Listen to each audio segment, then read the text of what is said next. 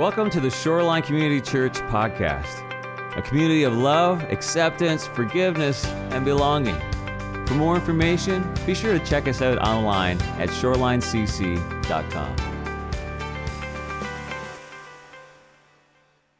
It's one of the things I love about Christmas is that it awakens all of these gifts in the body and these opportunities to remind us of who Jesus is. Isn't it amazing? And as we look at the schedule, the reason why I love the Advent season is because it anchors us in the truth of God, And as we get going today, I know that we did this earlier, but today we're focusing on hope. And the Gunnarsons read this to us earlier, but I'd like for you to join me in reading this. This is our text for today. It's Isaiah chapter 40. And would you read this with me? Let's read this together. Comfort, comfort my people, says your God. Speak tenderly to Jerusalem. Tell her that her sad days are gone and her sins are pardoned. Yes, the Lord has punished her twice over for all her sins. Listen, it's the voice of someone shouting, "Clear the way through the wilderness for the Lord. Make straight highway through the wasteland for our God. Fill in the valleys and level the mountains and hills." Next slide. Straighten the curves and move out the rough places. Then the glory of the Lord will be revealed, and all people will see it together. The Lord has spoken. I love it how it starts off as comfort. He says again, comfort my people. Who are his people? That's all you guys, all of us. He's saying, comfort my people, and I think this is the value of Advent. When we think about Advent, it just means it's that significant, that reminder of something important is happening. It means arrival, that either something important is happening or someone important is going to be showing up. And as we mentioned earlier, that we need this reminder at Christmas because we are easily distracted, aren't we? Right? We're easily distracted. And so we have to do things in our life to kind of help us focus, to kind of get in, because Advent, it's really about reminding us of two things. It's reminding us about the arrival of Jesus Christ 2,000 years ago and what he did and what he continues to do right now in our present life. But it's also a reminder of a future, what the Bible calls, it's a second coming of Jesus Christ. Jesus said, I go to prepare a place for you, recognizing that we are not just this physical body, amen, but we are souls that were made to live forever. And Jesus talked about that there's a second coming for all of us who know him and love him, and we've surrendered our lives to him, that we will spend eternity with him forever and ever. And all I can hear is Handel's Messiah going on in my head, so I'll try not to make you walk through that. I'll have our trio come back and play that for you, okay? So as we walk through, what are some of the ways that we do to kind of get our lives kind of ready for Christmas coming? I know for me, it's all about changing the atmosphere, which is music and decoration. How many of you decorated your house over this Thanksgiving time, right? And yeah, just a big shout out to everybody who stayed last week and decorated this place. Isn't this amazing? Yeah, thank you, Natalie, for leading that. And everybody, they always, what Natalie says, zhuzh it up and gets it all ready and gets it amazing. But one of the things that I do is music. I love music. And so here's kind of a little glimpse of my playlist on Spotify. It's got a little, for me, nothing brings hockey tears like Trans-Siberian Orchestra. How many Trans-Siberian people out there we got, right? Got a little bit of Christmas time, Charlie Brown. Charlie Brown gets me ready. Andrea Bocelli, Angels We Have Heard on High. They haven't paid me for this endorsement, by the way, so don't worry about it, okay? And then Carol the Bells. But it's changing. It's the music. It's the music of Christmas that it gets my heart ready. It gets my life ready. And as we think about it getting together, one of the things that really helped me get ready this past week was when the Lord sent somebody special to my house with homemade fruitcake. Come on. And I'm telling you, a lot of you, I know, you've got habits, hurts, and hang-ups over fruitcake, okay? But when you've seen it done right, like my neighbor, Kathy Adams, thank you for bringing it over. It is amazing. I shared little pieces with people because I love it. And they said, oh, this is fruitcake? I'm like, yeah, this is fruitcake. So that wasn't in my notes, but I'm just going to call that. It was amazing. But it helps me get ready. I'm a better person because of fruitcake and Jesus today, okay? So as we walk through, we're going to be focusing on 4 themes over the next week. Today we're focusing on hope. Everyone say hope. Hope. You got to hope. Then peace, love, and joy. Peace, love, hope, and joy over these next 4 weeks. And I encourage you to take that time to reflect and to allow it go in. But as we go through this today, just looking at this chapter, this little section very quickly, we're going to look at how God is restoring hope through three critical things. He's restoring hope to the children of Israel, and I believe to all of us today. But first of all, focusing on comfort. We're going to talk about comfort and what that means. And then we're going to talk about trust, because a big part of hope is trust. And then we're going to talk about waiting. How many of you enjoy waiting? And right now you go, man, I can't wait. I'm just there. Comfort, trust, and hope as we prepare our hearts for the Lord. So, Lord, as we walk through this season, Lord, we invite your Holy Spirit to come in to bring focus to our lives. Help us to go through this season with our eyes lifted to you, focusing on you. Lord, we hear it say a lot that you are the reason for this season, but Lord, that's more than a cliche. That's a reality. Without you, none of this would be possible. So thank you for revealing yourself to us and for inviting us to know what it is to be a child of God. So help us now as we walk in you. And everyone said together, amen. Amen. So Isaiah chapter 40 starts off with these two words, comfort, comfort. My people, says your God. And when I think about this word, I immediately thought of hockey, okay? I thought of hockey. As a kid, I'll throw up a little picture here. This is not me playing hockey. You know, these kids are cooler than me. But for me growing up, hockey was a big part of what I did.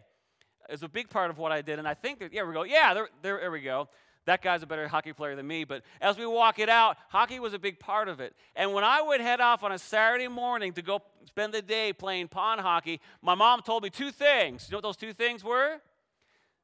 No, be careful. That's, she didn't really, I guess she implied be careful. But she said, first of all, she said, stay warm, right? Stay warm. This is the Canadian North. She said, stay warm. But then secondly, she also said, don't fall in. Now, you may say, Pastor Dwayne, it's frozen. What do you mean fall in? What you need to recognize is that for ponds, even though they're frozen over and in the center they're very solid, there's a brook that would flow into this pond and there's a brook that would flow out.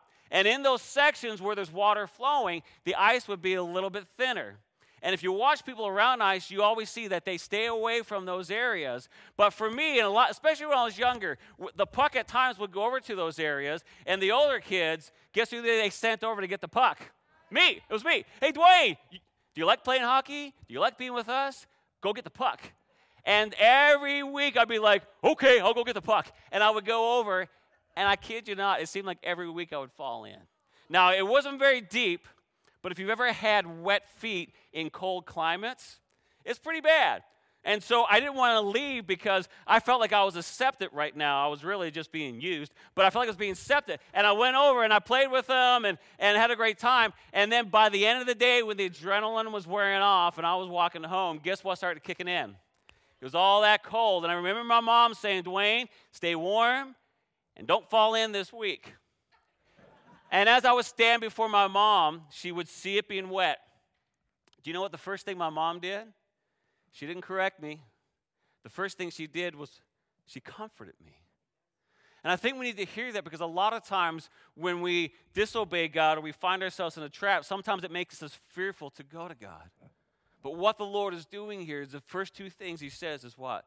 Comfort. And in case you missed it, I'm going to say it again. Comfort. See, this is how God works. And as we look here in Isaiah 40, Isaiah is now, he's speaking prophetically. In the first 39 chapters, he's speaking to his peers in that time.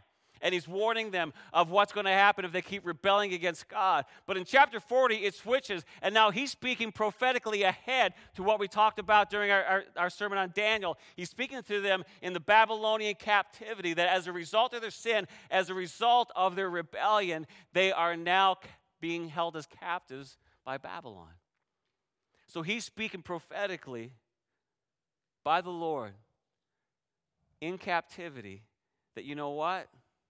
You got here because of your rebellion, but I want to speak comfort to you because there's a plan still in motion that God, he is pulling you out. He's pulling you out of this. Now, why would they need comfort?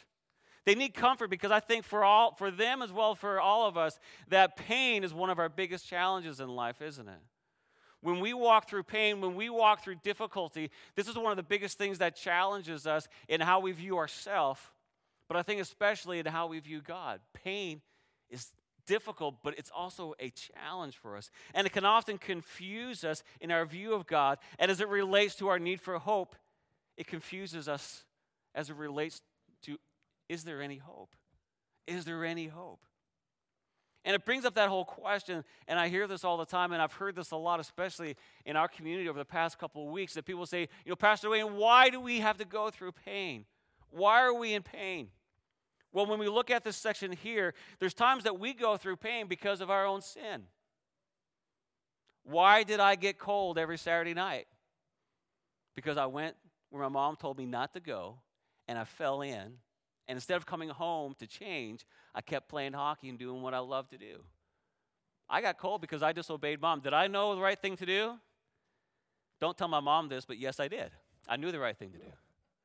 But I chose to disobey her, and so as a result, I bear those consequences. So sometimes there's pain that we go through. And I think it's important for us that when we look at the Bible, when we look at this word sin, we need to not think of sin as a list of rules. Because just like my mom wasn't just giving me a rule not to go over by the thin ice because she didn't want me to go there. She gave me that rule because she didn't want me to get hurt. Didn't she? That's what parents do, right? I think sometimes as a kid when I was looking at my parents, I thought they just had all these rules because they wanted to ruin my fun. But now as a dad, I recognize, no, they were trying to save my life. They were trying to give me an opportunity to survive and to make it to adulthood, and they did in spite of me. They got me there. It's the same way with God. God is not a God that's just making rules because he wants to control us. But he's telling us the things that will hurt us. That's why God hates sin. He hates sin because sin destroys us. Sin is destructive. Sin separates us from God, and it destroys our life. And so when I sin, and when I stray away from God, sometimes I go through pain because I chose that. I walked in that. That's one of the reasons. And we learn through the life of Jonah that storms will always accompany sin. But we also need to be mindful that not every storm in our life is because of sin, right? Not every storm that comes in your life is because you sinned. There are things that happen to you that had nothing to do with you except the fact that you live in what Jesus calls a broken world. And Jesus said this in Matthew. He said, look, I say to you, love your enemies and pray for those who persecute you. In that way, you will be acting as true children of your Father in heaven. For God, he gives his sunlight to both the evil and the good, and he sends rain on the just and the unjust alike. Just because we're in this broken world, sometimes we receive some of the pain that just comes from the proximity of the places that we are. So we need to be careful to, when we go through these painful times, not just go, man, there's sin in that person's life or there's sin going on here. Sometimes you're going through pain just because of where you are. I've gone through that. I put my mom through pain that had nothing to do with her. But because I was her child, she brought me in and she helped me walk through it. Does that make sense? We need to have a good understanding, a good theology of what this pain is. But we also need to recognize that no matter your reason for the pain that you're going through, that God, he's still reaching out to you, and his plan is still to restore you. Whether you have rejected him and walked away, he wants to restore you, or whether you're in a tough spot just because you're in a broken world, he still wants to restore you, and he still wants to work through your life. That's why in this passage, God calls them, he says, my people. He says, comfort ye what? My people, that in spite of your rebellion, in spite of everything you've done, in spite of ignoring me, and instead of turning to me, you turn to all the gods and the idols of the culture that you are in, I still call you my people. I still identify with you. And we do that with our kids, don't we? If you have kids, or if you're an auntie or an uncle, or just the neighborhood kids, that no matter what they do, you're still my kid. Now I go, you're still my kid, so come over here. Let me talk to you for a minute. Let me get you back on that right track. That's the path that we go. But we're still God's children. And God's saying, look, you're still my people. And he says, look, I am still your God. Because God doesn't write anybody off. See, we write people off because we're afraid of getting hurt again. We have all these issues and these things that we can write people off very easily. But God writes nobody off. And isn't that amazing? See, God doesn't struggle with forgiveness. I do sometimes. Anybody else struggle with forgiveness sometimes? Right? The disciples did at times, right? They went to Jesus, said, Jesus, how many times do I need to forgive them? 7 times, thinking they were all holy and righteous and going, man, that's more than anybody else. And Jesus said something that meant you forgive over and over again. He said 70 times 7. We use addition. Jesus multiplies things and says, no, it's forever, because Jesus has no problem with forgiveness. The Bible even says that he is faithful and just to forgive those who confess their sins to him. This is the God that we serve. He has no problem with forgiveness. And in that whole aspect of forgiveness, what we're seeing here today is that comforting is a part of that correction. See, sin needs to be corrected. Because as we talked about, as I mentioned earlier, sin, it destroys us. Sin is out to own us and to conquer us. So God, loving us, he comes in and he's like, I need to correct it. That's destroying you. Confess it. Let's get rid of it. But then God moves very quickly to comfort. Because what does comfort do? Comfort, it connects us. If the only relationship you have with somebody is correcting, that's a pretty tough relationship, isn't it? Oh, yeah. See, God, he corrects us, but then he comforts us, and he says, you're my people. You're my people. Come here. I think one of my favorite stories that illustrates this is in John 8 when Jesus talks about the woman that was caught in adultery. And for those of you, if you haven't read that, it's a powerful picture.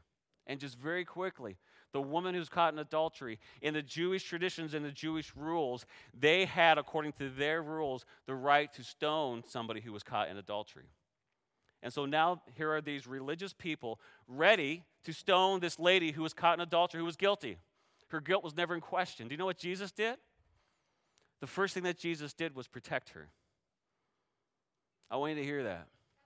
That when we're caught in that aspect and we see people, the first thing that Jesus did, he came and knew what? He protected her. He addressed her accusers, and he addressed their sin, and then he picked her up. The accusers were gone. And then the last thing he said to her as she was leaving was what? Now go and sin no more. See, he didn't ignore the sin, but he recognized this lady first. She needed protection. And I think sometimes we're afraid of protecting people because we think by protecting people that we're endorsing behavior or that we're coming along in agreement. But love is not agreement. We understand that, right? That to love you, I don't need to agree with you. Using my life, did my mom always agree with everything I did? No. And that's just the one thing I can tell you. I can tell you many things. She can tell you more. And I found that even as she's moving into this life where she's forgetting things, she remembers this stuff. I don't know why, but as we walk this out, love is not agreement. Love is saying, I'm with you. I'm your protector. I don't agree with you. And also, Jesus didn't ignore the sin in her life. He said, look, I'm your protector. Now go and sin no more. This is destroying you. This is the aspect of comfort that we need to get in our heart. And he's teaching us how to go through. We deal with it, but we never forget that comfort aspect. Amen? So taking this illustration now of comforting and coming in, how do we move forward in this? Because it's not just the forgiveness of sin, and it's not just its protection, but Jesus has come, when he says in John 10:10, he's come to give us life, and life to the full, life more abundantly, because he wants us to move forward. He doesn't want us just to stay in one spot. He has a plan for us that we don't even fully understand yet. And his plans for us are great. So how do we move forward in this? Well, there's 2 words. When we look at this aspect of hope, there are also 2 other words that are used for hope. And if you look at different versions of this scripture, you will see 2 other words. And one of them is trust. One of them is trust. See, and trust is a very tough one for us, especially when we go through a difficult time. When you go through a difficult time in any relationship or any situation, one of the first things that's put on the table is what? Trust. I don't know if I can trust you anymore. This doesn't make sense to me. How do we walk through it? And I think one of the best illustrations that I can kind of, as we think about this, is, as a kid, I used to love, as I said earlier, walking across the ice. I was drawn to ice. And I think sometimes when we go through tough times, it's like there's cracks that go through the ice on us, right? When Natalie talked about going through the ice, there were no cracks on it. But for me as a kid, I was drawn to cracked ice. I don't know what that says about me, but we'll talk about that some other time over coffee. But I was drawn to it. And see, when I was walking across ice, and we had these big bays, right? Newfoundland is an island, and surrounded by water in these bays. And me and my friends, we would love to cut across the bay to go to some other place we would go. And when we're walking across, and everything's fine, we had no problem walking. We're goofing off. We're pushing each other. We're kicking each other's feet out from under each other. Don't do that. That's a bad thing. But we would do it. But I'll never forget one time we were walking across the bay, and all of a sudden we were just, dum, dum, dum, dum, dum, dum, dum, dum, dum. Have you ever experienced that? Okay. It's like in The Mandalorian, if you've seen that, right, where the ice starts to crack. So going out, it's like this ice starting to crack, and immediately everything changed. Now, the ice was several feet thick. There were some spots in this ice that you couldn't even drill through with the ice augers that we had. I know I'm using illustrations that don't relate to Greenlink, but as we walked through, very thick ice. How we walked before the cracks and how we walked after the cracks were two totally different things. Before that happened, we had all the confidence in the world. We were goofing off. We were playing around. We were having a great time. Now we're in the middle of the bay, and the cracks start to form. And if you've ever seen this, now all of a sudden, you're walking very careful. You're looking to your buddy and saying, hey, why don't you go first and lead the way on this one? You're being very cautious, and the whole time, I mean, for me as a kid, I'm thinking about, Jesus, please forgive me for what I did last night. Please forgive me for all this. And, I'm trying to make my life right before God in this moment and trying to walk and get across. See, the cracks, they affect us. They affect us and how we move forward. It affects how we walk. And this is a great illustration, I think, of a culture that we're in today. In my lifetime, I can't remember any other time in my lifetime when there has been such a lack of trust in our culture, haven't we? We see that. Pew Research came out with a study this past summer in August, and it said that 73% of U.S. adults under 30 believe that people are just looking out for themselves most of the time. 73%. 71% say that most people would try to take advantage of you if they got a chance. And 6 in 10 say that most people, that's 60%, most people cannot be trusted. So what they're saying overwhelmingly is that most people, given a chance, they're going to take advantage of you. Most people, they're just out for themselves. And most people cannot be trusted. And this splinters and fans out to all the leaders. If you read that research, we don't have time this morning to go into it, but you see how the distrust for leaders, religious leaders, educational leaders, those who protect us, massive distrust. This is the culture that we're living in. People like me, pastors, distrust. And it's continuing to drop and to drop and to drop. What I want to say to you today is, as we walk forward as the people of God, we need trust. Trust is a core part of our hope. Trust is a core part of who we are. It's central to every relationship that we have. My wife and I, one of the things that's in our foundation of our relationship is a trust for each other. When trust is going away, we work really hard to rebuild it. Now, do we ever do things that cause people to question trust in our lives? I would say all of us would answer an honestly yes, and if not, then I probably won't trust you, okay? We all, but we work hard to rebuild it. Have I offended you? The Bible talks about that if you're kneeling at the altar and you recognize that there's an offense that you have to your brother or sister, you need to get up immediately and go take care of it because there's a relationship that needs to be restored in that. But we need to recognize that it's very easy for all these things to leak out into God. That our lack of trust for one another, our lack of trust for the leaders in our society, that can leak very easily to distrusting God. But see, not trusting God, it leads us to a path of self-destruction. God is not out for our destruction. He's out for our good. But when we don't have this foundation of trust, this hope, it leads us down this path of self-destruction. But when we trust God and when we lean into that, it leads us down this path of life, of growing and loving in Him.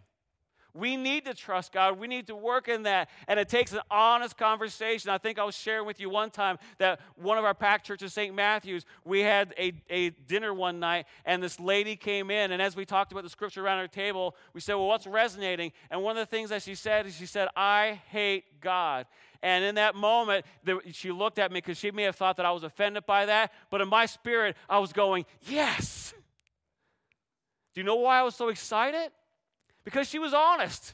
She was honest. What was in her heart? She said, you know what? I've got a problem with God, and I'm going to share it with you because I want to talk about it. And in that moment, I'm like, a miracle is going to happen tonight in this lady's life because she laid it on the line. She got honest with me, knowing I'm a pastor, and honest before God and verbalized it.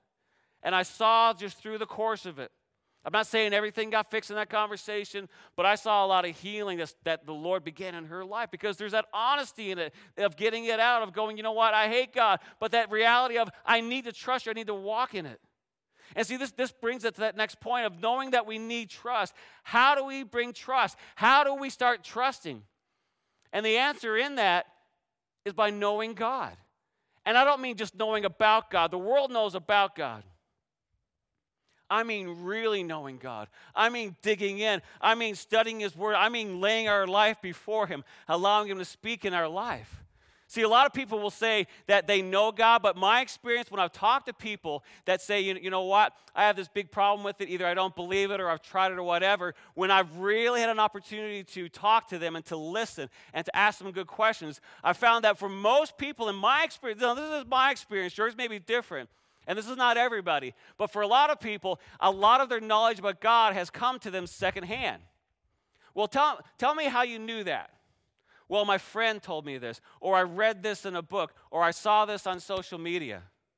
Or they'll ask about, man, I just don't believe the Bible. Well, have you read the Bible? Well, I read this verse in it. Which my response is, when I went to the doctor, I'm glad the doctor just didn't read one page of the medical manual. Because if you take any page out of context, any line out of context, you've missed the whole thing. Right? It's the old adage that if all you are is a hammer, then every problem's a nail. You're just hitting everything and whacking everything over the head. There is such a diversity to God and to the Scripture that it demands our study, that when we study it, and the more questions that I have, the deeper I dive, the more understanding that I have. When I go to the author and I say, God, reveal this to me. When I go to people who have studied the Word of God and they're pouring into me, the more that I know. But it takes work to go in and to know. We need to not just stop short of what we've heard about God or what someone else has said about God. We need to dive deep into the Word of God. We need to lay our life before Him to know Him and to allow Him to reveal to us. And when we read further in Isaiah 40, we see this through because Isaiah is laying out three key things to a people that they've gone through difficult times. They were removed from their city. They were, as we looked at the life of Daniel, they were attempts made on them to totally assimilate them from their God to the Babylonian gods. They went through a hard time. And Isaiah here is speaking to, he reveals three things about God, and the three things that he reveals very quickly, he reveals God's motive, he reveals God's power, and he reveals God's perspective. See, Isaiah, he walks through and he says, look, here's God's motive for us. Do you want to know who God is? Let's start with God's motive. Let's start with how God feels about you. And we see in Isaiah that God's motive for us is that He loves us. God's motive for us is that He loves us. It says in verse 12 in chapter 40, it says that He, this is God, He will feed His flock like a shepherd. He will carry the lambs in His arms. He will hold them close to His heart, and He will gently lead the mother sheep with their young. Verse 29, He says that He gives power to the weak and strength to the powerless. This is God's motive. When we move on to God's power, it says in verse 12, it says, who else has held the oceans in His hand? Who has measured off the heavens with His fingers? Who else knows the weight of the earth or has weighed the mountains and hills on a scale? This is the power of God. The God who His motive for us is that He loves us. And then He goes on to leaders. He says, look, all the nations of the world are but a drop in the bucket. They are nothing more than dust on the scales. He picks up the whole earth as if it were a grain of sand. This is the power of God. So His motive is He loves us. Then Isaiah, he reveals and reminds them of the power and the majesty of God. But then he also goes into God's perspective. See, God's perspective, he says no one can measure the depths of his understanding. This is the wisdom. See, wisdom is not just information. You can spend all day on Google and have a lot of information and not a lick of wisdom. Because the hard part is knowing, what do you do with the information? Is this information true? Is it accurate? Is it there? That's the challenge that we have. And Isaiah is saying, look, no one can measure the depths of his understanding. Who is able to advise the Spirit of the Lord? Who knows him enough to give him advice or to teach? Has the Lord ever needed anyone's advice? Not mine. Does he need instruction about what is good? And then he goes on, digging into God's perspective. He's saying that he sees us. He says, oh, Jacob, how can you say the Lord does not see your troubles? Oh, Israel, how can you say that God ignores your rights? He's saying, look, you need to know God. The more that you struggle with God, the more that you need to know God, because his motive is he loves you. He is all-powerful and almighty. When you see him, when you really see him, you will stand in awe of wonder of who he is. If there's not awe and wonder in your life, you have not seen God. When I look at my life and I look at the times of my life when it's been difficult and it's been down, I've recognized that my head has been down instead of my head being up and saying, you are my God. Show me the way out of this. And then God reveals himself to me. He strengthens me. He corrects me where I need correction. And he brings me on. This is the God that we serve. See, when we know God, we stand in this. And it helps us to trust him. Because to know him is to trust him.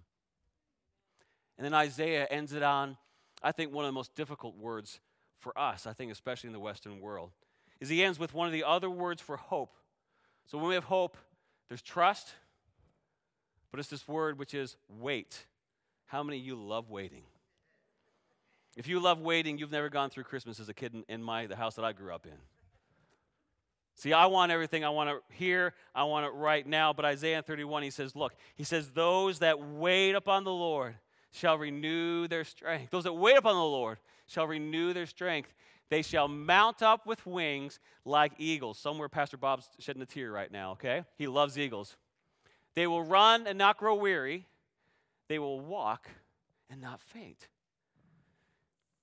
But this is tough for us. But he's saying that in order to do all that, in order to have that strength and that endurance, that renewed strength, that you need to wait. See, we have a problem with waiting because we have kind of a disease that's often called FOMO. How many of you have heard of FOMO before?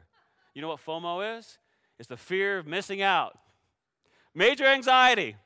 That whole fear that we have so many decisions, so many options for us, that often comes from being on our phone on social media, right? You pick a path, you start doing it, and you're like, oh, look what Brad's doing right now. Well, I need to stop doing this and do what Brad, that looks like more fun. And then I get with Brad and go, wait a minute, but Susan's doing something different over here. I need to go over and see what's happening there. It's that whole fear of, I want to do this, but I don't want to lock myself in. There are even apps that have been created that can help you to not wait, that can bring a better option into your life. You know? Now, that's great when you're waiting downtown for the bus, right? I have this bus one right away, so as I'm going in, I'm waiting for the bus, and it's taking a little longer. It'll flag up and go. If you leave 3rd Street and you go to 5th Street, you can get the different bus that will get you home a little bit quicker. So I start walking up there. There are businesses that have been built on that whole aspect of, we can get it to you quicker, we can get it to you faster, we can get it to you even right now for a little bit of a different charge. Because we want it now. This was even Satan's lure. Satan's original lure was to give it to you right now. Adam and Eve, you can have it right now. This is Satan's lure with us, and even he tried to do that with Jesus, right? The temptations of Christ, he brought him out, and he cherry-picked scriptures. Doesn't the Bible say this? Doesn't the Bible say this? It says that. You can have it right now. But what did Jesus do? He's like, you're forgetting the entirety of Scripture. You're forgetting who God is. Not forgetting, you're trying to trick me. See, Jesus was never anybody's fool. This is why we need to lean into this aspect of waiting. Because as it comes to waiting, waiting is not just about sitting on the floor. I think sometimes when we think about waiting, we think that waiting is that whole aspect of, well, waiting just means I'm just going to sit on the floor. Waiting on you, God, anytime. Now, that is horrible waiting. Do you enjoy doing that? I don't. See, What the Bible is talking about here as it relates to waiting on God, he's saying that we're not just waiting, but we're waiting upon the Lord. It is an act of trust, and it's a trust in God's plan, and it's a trust in God's timing. See, waiting upon the Lord, it reveals what we think about God, and it reveals what we think about ourselves. Do we think that God knows it all, or do we think that we know it all? If you're a know-it-all, raise your hand.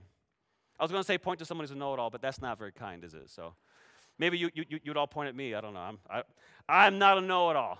I am not a know-it-all. And the life lesson number one that I think that we all need to learn coming out, and my parents, they try to teach me this all the time. Life lesson number one, Dwayne, you don't know it all. How many of someone's told you that as a kid or whatever, right? Life lesson number one, you don't know it all. But number two is very important as well. God does know it all. God does know it all. He's the only one that has perspective. So who should I trust? Should I trust someone like me that doesn't know it all? Or should I recognize God does know it all? I need to trust his plan. I need to trust his timing.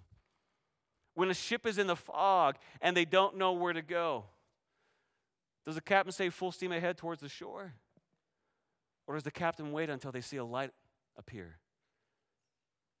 When you see the light, you know where you are. Where you see the light, you have your bearings, but sometimes you've got to wait to see that light. You've got to wait to see that light. See, I believe for some of you, God is calling you to this season of rest. And it's not a rest that's just sitting on the floor and just saying, well, this is my lot in life. But it's a season of rest that he's saying when you wait upon the Lord, when you trust his plan, and when you trust his timing, what's God going to do? He's going to restore your life. You know, when Melora went in the hospital, you know one of the big things that they did to help her in recovery? They did everything that they could to cause her body to rest. They even lowered her temperature so that her heart wouldn't have to work as hard. And then when the time was right, they brought her out of that rest. And I think that's a good illustration for us that sometimes we're so busy running, we're so busy just doing things that we forget God, we forget the awe and wonder. And he's saying, no, listen, you need to just rest a little bit.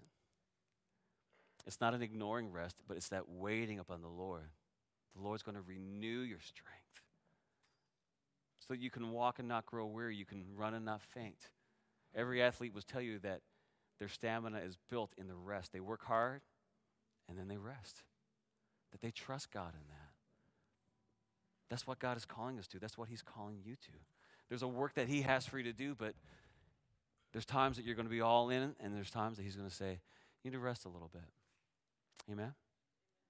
So as we respond to this word this morning, I think my biggest question that I asked myself this past week, and I want to invite you to ask yourself that question, the presence of the Lord, is how am I doing with waiting? Am I trusting God's plan? Am I trusting that he has this? God's the one who knows all the players. He's the one who knows all the pieces. He knows what's going to happen. So am I going to move forward not knowing any of that just because I feel good about moving? Or I'm going to say, God, I'm going to trust your plan. How are you doing on waiting? Let me invite you just to close your eyes and just ask the Lord that. Or maybe you already know. You're like, Lord, help me to trust your plan, to trust your will, and to trust your way. How am I doing at waiting? And with your eyes closed, just respecting the moment, evaluate your heart and your life with one of those big trust words. The other word is trust. Trust is linked to hope. How are you doing at trusting God? That's a big one. Are you trusting the Lord? And wherever you are in that, why or why not? If you're going, Dwayne, right now I'm sitting in a place of, boy, I trust the Lord. Remind yourself why you're trusting him. Because the Lord's going to use that to help you to encourage others. If you're having a hard time trusting the Lord, identify that, just like that lady that came in. In that vulnerability, here's why I'm struggling with trust. See, the Lord has a plan for you if we will trust him and be with him. He wants you to mount up with wings. He wants you to fly like an eagle, but you need to wait. You need to trust him and allow him to do that work. Amen. Can we all stand together? As we take some time, it's important not just to be hearers of the word, but to respond. I want to invite you in this first week of Advent to respond, and how wherever you were, if you're struggling with trust, if you're struggling with any of that, or you have a friend, I want to invite you just to go to the sides for a time of prayer. And our prayer team, if you would just go ahead and move into position. These are wonderful people. Man, pray with them. I do. Wherever you are, you need to speak it out. You need to get it out to somebody. Go pray with them. Turn with somebody, but let's respond in that way. We also have communion. This is for followers of Christ, where we just come forward. Just take that bread, representing his body, dip it in the juice, representing his blood. Let's start this season off by focusing our hearts on the Lord. If you are not a follower of Christ, man, I'd love to meet you down here. Today's a great day to find Jesus, to surrender your life to him, to walk with him. Pray with me or pray with any of these wonderful people, but let's take this time to respond and to refocus our hearts. Amen? Let's respond to the word.